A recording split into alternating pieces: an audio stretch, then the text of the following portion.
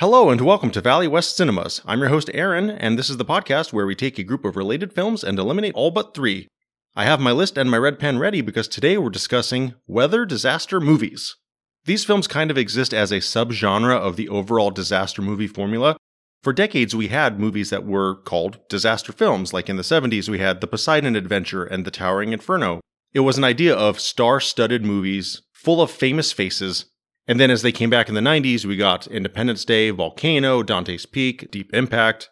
The idea that persisted across both decades is you stack these films with famous faces or faces that you kind of recognize, and you watch people get picked off one by one in these horrible scenarios like a ship that's tipped over, or a building that's on fire, or a volcano destroying Los Angeles. Today's films are specifically the disaster films that are driven by weather. Some films like Wizard of Oz begin with a tornado or something that sets the movie in motion, but these movies are specifically about the weather disaster.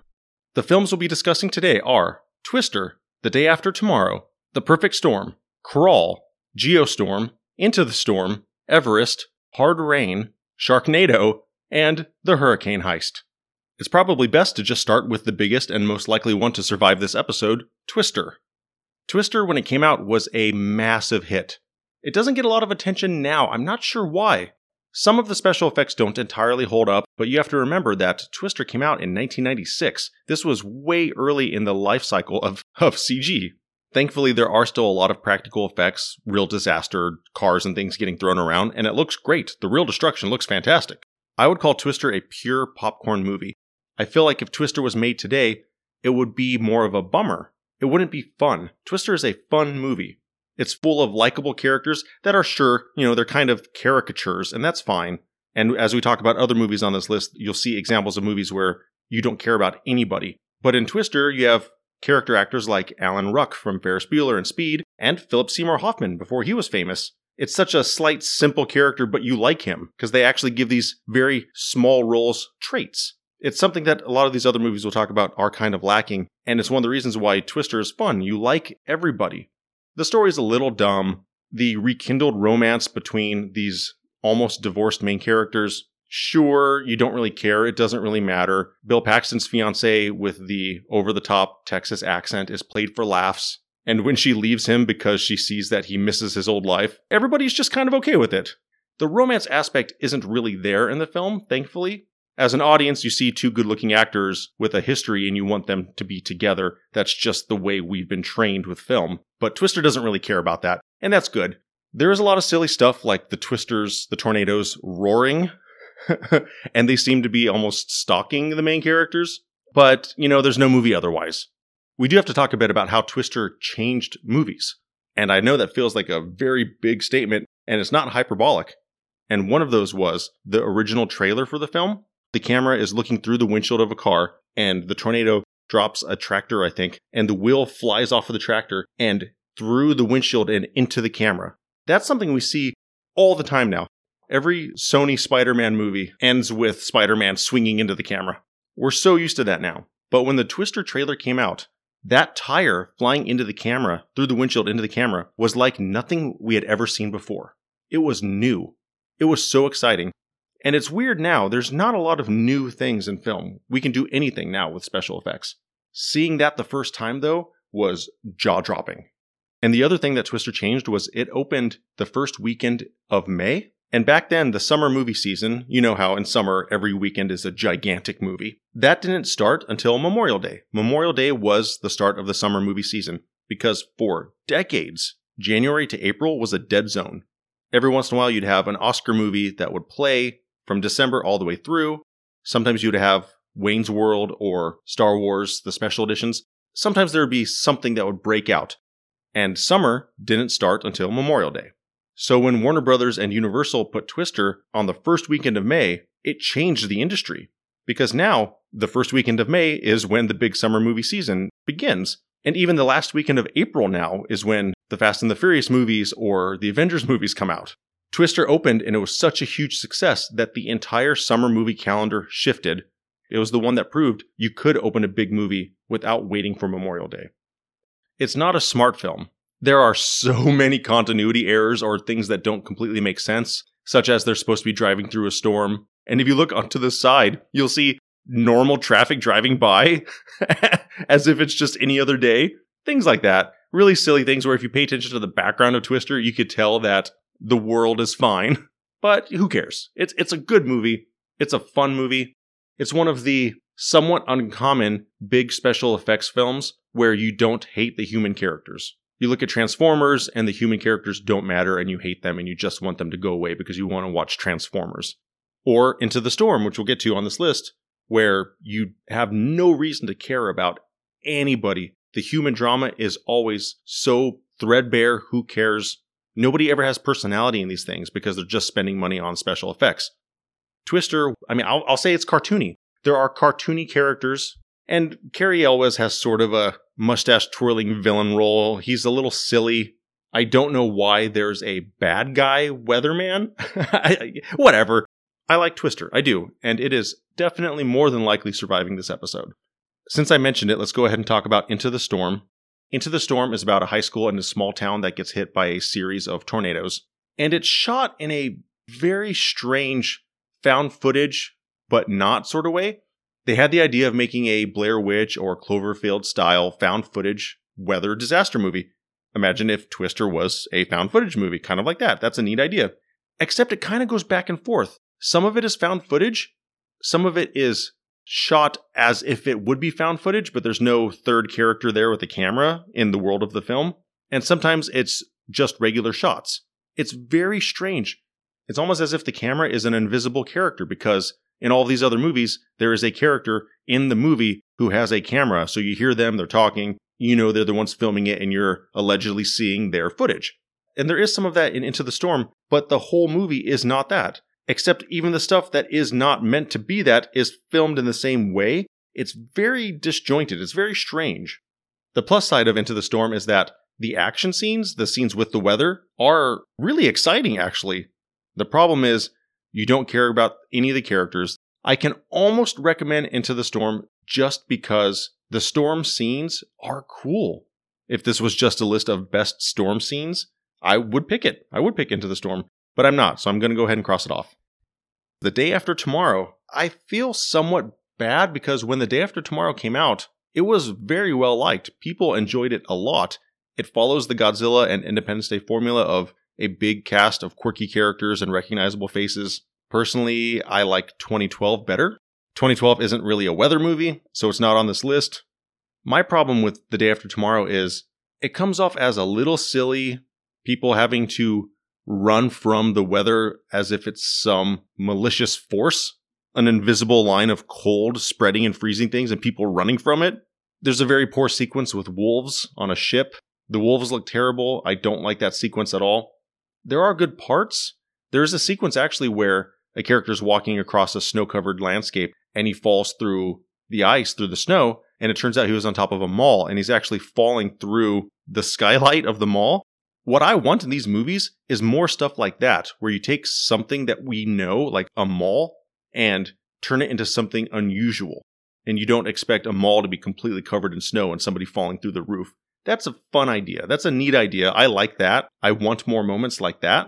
Some of the disaster sequences are cool. People trying to run from floods, the giant wave hitting the city. It looks really good. We've already seen waves hitting cities in other movies. Deep Impact has that sequence as well, but Day After Tomorrow, being a few years later, looks exponentially better. And it does have that really iconic frozen Statue of Liberty in it. I hate to do it. I will hang on to The Day After Tomorrow for now. It's the first of 2 Jake Gyllenhaal movies on here, on this list. I don't like it though. I'm only keeping it because I know that a lot of people enjoy it. It was a very big hit. It's difficult to keep it because other films by the same director that are very similarly made disaster films are better to me. Deep Impact is better than The Day After Tomorrow as well. Those aren't on this list though, so I will hang on to it for the moment. Not happy about it, but I'm going to hang on to it for the moment because although I don't care for it, I know people do, or people have at least. I don't know if anybody cares now, but it was popular enough to be mocked on an episode of South Park. Next is The Perfect Storm. I read the book of Perfect Storm by Sebastian Junger. It's great. It's a great book. It exists in sort of this gray space between fiction and nonfiction where the story is real. The Andrea Gale, the people on the boat, as you see them in the movie, they are real. The storm is real. That really happened. That gigantic, horrible storm was real. The problem is that we don't know what actually happened on the boat. Everything in the book about what happened on the boat is speculation. Everything that happens on the boat in the movie is even more fictionalized because it's the Hollywood filter of a movie. At least in the book, they admit to somewhat of guesswork based on what these boats do, what other captains and other boats would do in these situations. They admit that they're speculating. And halfway through the book, the Andrea Gale, the boat, is presumed lost and everybody is dead. And the rest of the book is about other rescue missions that were required during that storm. They hint on some of that in the movie. There is some back and forth in the movie where they cut from the main boat with George Clooney and Mark Wahlberg, and weirdly, John C. Reilly. The movie cuts back and forth occasionally with this yacht that's in trouble with some regular people on it, and a helicopter mission to rescue them. A lot more of the book is about that. I like the director of The Perfect Storm. It was made by Wolfgang Petersen, who made Troy and Das Boot and The Neverending Story. I was actually lucky enough to meet him once, but I don't care for The Perfect Storm. And because of the scenes where they were filming in a real water tank, the noise required almost all of the lines of dialogue to be recorded later. They do a good job matching up the mouths and making it seem like the words are coming out of them, but you lose a lot when you don't have on-set audio, when you don't really hear them yelling through the wind and the rain. I like Clooney in it. I like Wahlberg in it. I kind of hate the ending of The Perfect Storm. After the ship sinks, Mark Wahlberg is by himself on the ocean on these giant waves, and they superimpose the face of his wife or girlfriend, and you hear him narrating, "I'm thinking of you." And it's just so... It's not even cheesy. I would say it's weird. It very much takes you out of the film. I know they were going for some sort of dramatic moment, but it is really false. It does not work at all. I do not recommend it. I recommend the book. I like the book a lot. If I had to choose between The Perfect Storm or The Day After Tomorrow, that's actually really tough because honestly, I don't want to rewatch either of those. I'm going to hold on to that thought for now. I don't know which one I would keep. Both of them kind of land in that same spot where they were huge hits. People clearly like them. I'm just the one that doesn't. Let's talk about a good one. The next one is Crawl. Crawl is a very good movie, mostly. It was produced by Sam Raimi. It was directed by Alex Aja, who also did Piranha 3D, The Hills Have Eyes, Mirrors, and the French film High Tension, which is part of their French new wave of horror that came out in the early 2000s, like Martyrs and Inside and Frontier. I recommend all of those. Crawl is about a woman visiting her dad, and a storm hits, and it floods their house, and alligators, or crocodiles? Actually, I'm not sure which one. Tara would know, but she's not here today. They get attacked in their home, and so there's a whole bunch of sequences in a flooded house with crocodiles trying to attack her or eat her, and some people show up to rescue them, and they get attacked. It's mostly a single location film. It's mostly in their flooded house with the rain constantly coming down. I was super impressed with what we see later, because eventually you do see the surrounding area, almost kind of like a cul-de-sac with another house, and there's a gas station. It looks like a real flooded set, and I'm sure there's a mixture of special effects in there or green screens, and hopefully even some practicals. I'm not sure if they built a few fake houses and a gas station in a giant tank, but when you're in the open area and you see it looks like a real flooded area, I was very impressed. Barry Pepper plays the dad. He was the sniper in Saving Private Ryan. He's always good. He never really became that famous. Being in Battlefield Earth probably didn't do him any favors. If you haven't seen Crawl and you are into animal attack movies, like we've talked about in a previous episode, I would say check it out. It probably plays a little better on home video than in theaters. Truthfully, I was a little bored. For me, Crawl was a little too long for the setup, but it was good. It's a good movie. I don't know if it'll be one of the 3 surviving films, but I'm going to hang on to Crawl for now. I'm still torn because I think the general public would pick Day After Tomorrow over Crawl. The next one is Geostorm, which was... Geostorm is probably more known for an episode of another podcast called How Did This Get Made?, where they spend an hour and a half really tearing into it. Geostorm has almost become a legendary dumb film. It is by all means not a good movie. It's so silly, so dumb. It was made by Dean Devlin, who used to work with Roland Emmerich, so those early Roland Emmerich movies like Independence Day, Godzilla, Day After Tomorrow, you might notice the theme here. He was a producing partner on those films, and so Geostorm is his first film by himself, trying to recapture that Roland Emmerich magic. The film had trailers that were serious and trailers that were fun, set to poppy rock music, which makes me think that the film didn't really know exactly what identity it really wanted to have. It has a big sprawling cast: Andy Garcia, Gerard Butler. It's about a satellite system that surrounds the globe that can actually stop bad weather from occurring or can control weather. And one of the greater faults of the film to me is that a human person sabotages it for their own gains instead of it just going wrong. I'd much rather have technology gone wrong than have a human villain in a weather disaster movie. Giant blocks of ice raining down on Hong Kong, giant tidal waves, and electric storms that are tearing freeway overpasses apart because it's a global storm that's essentially undefined, other than it's a geostorm. I like the science gone wrong. I don't like the conspiracy stuff. Normally I like when a film tries to mix or balance unusual tones. With Geostorm, though, they try to make this sort of adventurous, fun tone when a billion people die. And I'm not sensitive to it. I know it's just a fun adventure movie. I love Independence Day, and clearly a lot of people die. There's usually some sort of acknowledgement. There's some sort of smaller scene where somebody is sad. In Independence Day, they use the death of the First Lady as the means to sort of humanize that loss. She represents everyone. There's usually some moment where it slows down to say, oh, this is serious. And it can be just one part, just something. Geostorm is more like, hey, isn't it cool watching this airplane fall out of the sky and land on a city? It's not like Man of Steel where I get 9/11 imagery, but I think that the movie needed one element of seriousness, and they could have made almost the exact same movie they made. Just give some semblance of acknowledgement of the terror of this actual situation. The movie doesn't have to be about that. It doesn't have to be a serious movie. You can still make the fluff. Independence Day is kind of fluffy. You can still do that. But humanize the global tragedy in at least one way. Give us one human being, something, just something. As it is, Geostorm is a very, very mixed bag. And actually, I kind of mean that in an almost literal sense. Imagine just throwing in a whole bunch of ideas in a bag and shaking it up and throwing it out onto a script of a disaster movie, and there you go, it's Geostorm. It is by no means good, but it could be fun in a, wow, this is dumb sort of way. That's not enough for me, I'm crossing it off. There is another dumb fun on this list that we'll get to, and I'll explain why the other one works and Geostorm doesn't. Let's go ahead and get to that other dumb one then. Sharknado. Sharknado all the way back in 2013. It's hard to believe it's been that long. Sharknado became a bit of a global phenomenon. It sort of broke Twitter when it came out. It's one of the rare Sci-Fi Channel movies to be so popular that it played in theaters a week or two later. It has absolutely 100% entered pop culture.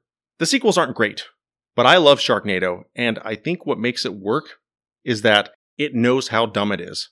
And it doesn't try to be dumb on purpose. Sharknado was made by The Asylum.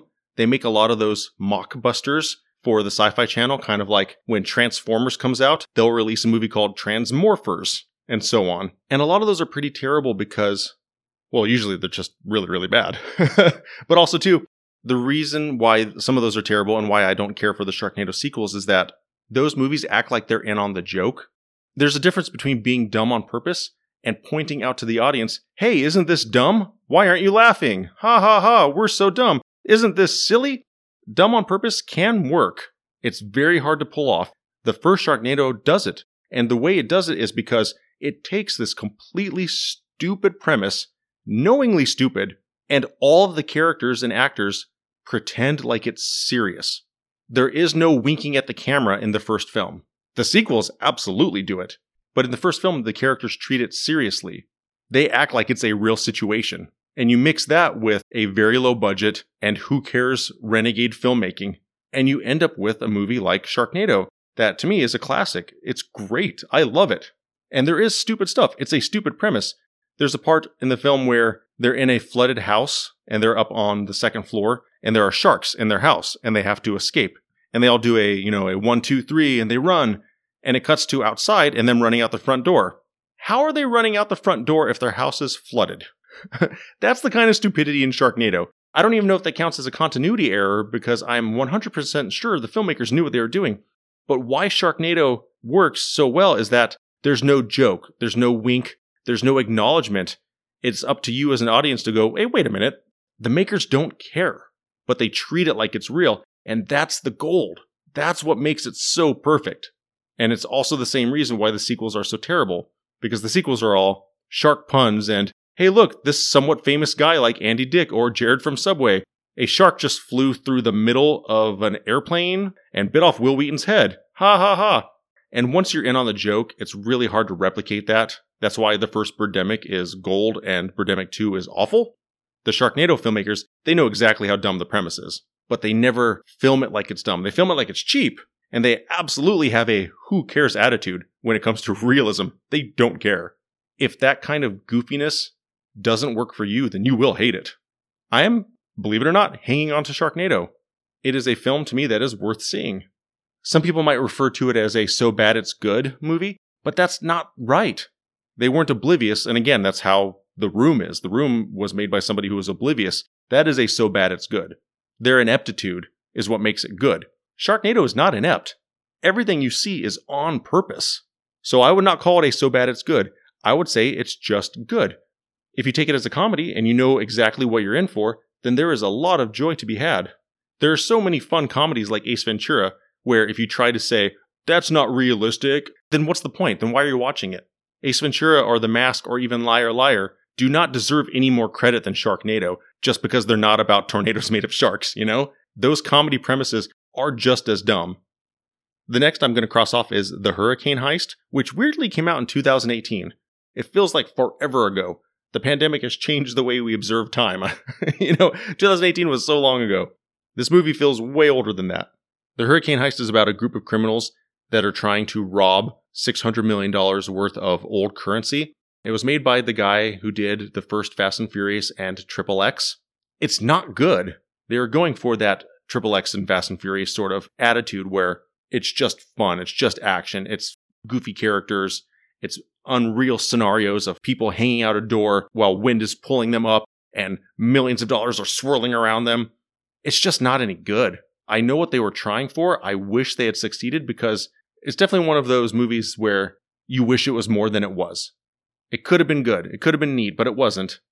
Hurricane Heist does have Maggie Grace from Lost, Fear the Walking Dead, Taken. She was in Lockout, which, if you have not seen Lockout, that's a good time. It's like Escape from New York in space. If you miss late 80s action movies where the hero always had a quip after they killed someone, they just took someone's life, and they want to say a pun, like Die Hard and Commando, those sort of things, Lockout is like an 80s action movie that came out 25 years later. I recommend it. I recommend Lockout. And Maggie Grace is usually pretty reliable. I like her, but Hurricane Heist is just not any good. I try not to say meh. It's not a very descriptive criticism, but if a movie could be the word meh, that's The Hurricane Heist.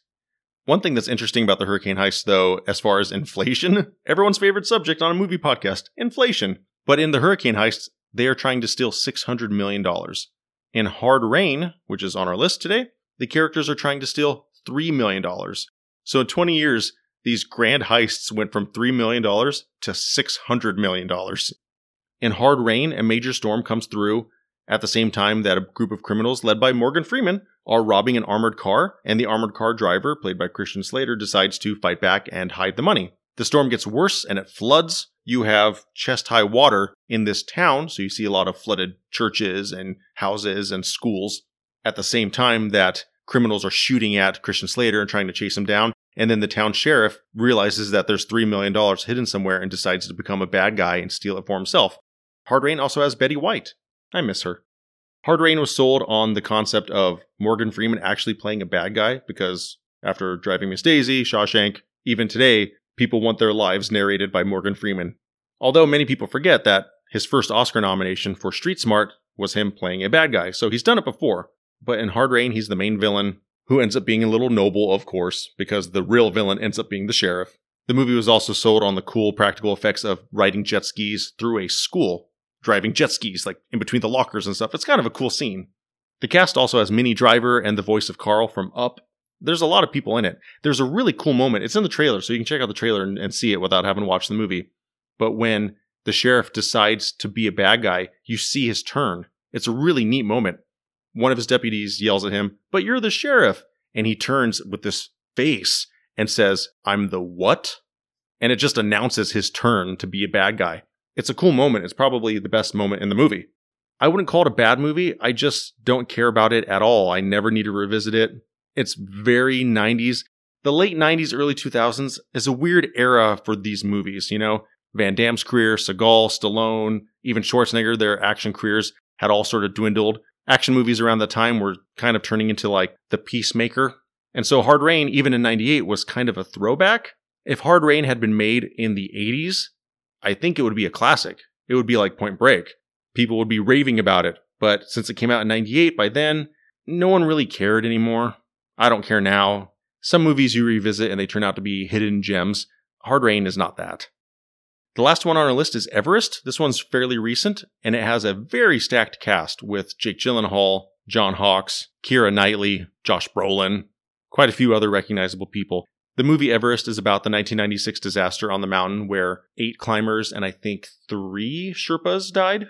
It was the most deaths ever in one day on the mountain. 2 teams of climbers got stuck during a storm on their descent, and people were lost on the mountain. It was a terrible disaster. There is a book by Jon Krakauer called Into Thin Air. It's one of my all-time favorite books.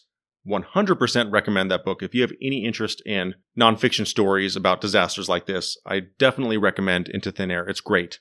The problem with Everest, the movie, is that there are too many personalities. They don't seem to give everyone quite enough time because there are 2 teams of climbers, so you can't really focus on everyone. I get that. It's a movie. But to me, the movie fails all these characters. There are so many opportunities to show the fear and excitement of climbing this mountain, of having to walk across a ladder over a chasm. And the greater problem is that when they're wearing these big jackets and equipment and they all have beards and you have the swirling storm effects, you can't really tell them apart.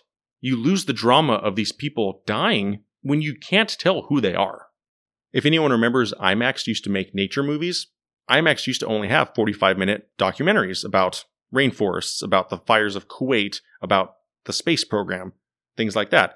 There was an IMAX Everest movie by MacGillivray Freeman. They were there when this disaster happened. The IMAX crew was on the mountain. They helped with the rescue. In real life, one of the climbers was stuck on the mountain and he knew he was going to die. And they helped him via satellite phone call his wife, who was pregnant, and talk about the name of their baby and to tell her not to worry about him.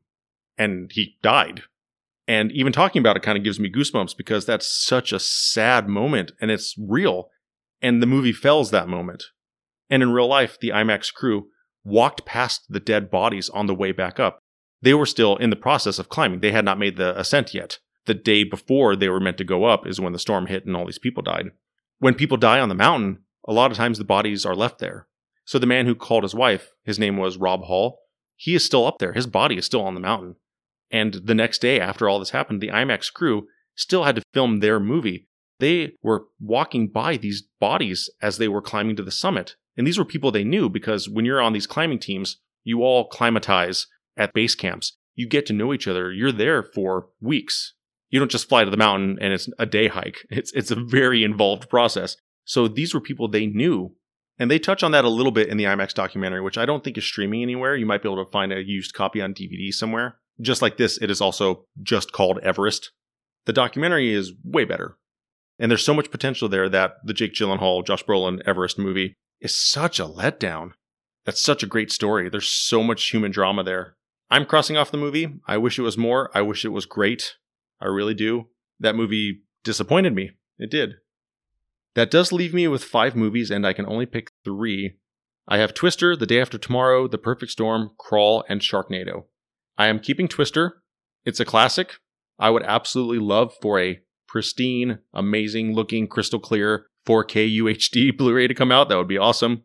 I am keeping Sharknado. Before anyone rolls their eyes, I'll just reiterate, like I said, they knew exactly what they were making. Is the scenario dumb? Who cares? Is the acting bad? Who cares? So that leaves Day After Tomorrow, Perfect Storm, and Crawl. This is a little tough because 2 of them were absolutely bigger films, seen by way more people, and I assume liked by way more people. Crawl was a moderate success. To me, Crawl is a better movie, but man, it should have been 40 minutes shorter. I will cross off Perfect Storm. I just can't really support that film. I'm going to go against my own instincts. I'm going to choose what I think most people would pick. Crawl is the better film, but I'm going to cross it off. I am. I'm going to go with the popular choice on this one. And so, now playing this week at Valley West Cinemas are Twister, Sharknado, and The Day After Tomorrow. What do you think? Let us know on Twitter at VWestCinemas and on Instagram at ValleyWestCinemas_podcast. If you'd like to support the show, please visit patreon.com/ValleyWestCinemasPodcast. And of course, please rate and review wherever you listen. That helps us a ton. I'm your host, Aaron. Thank you for listening.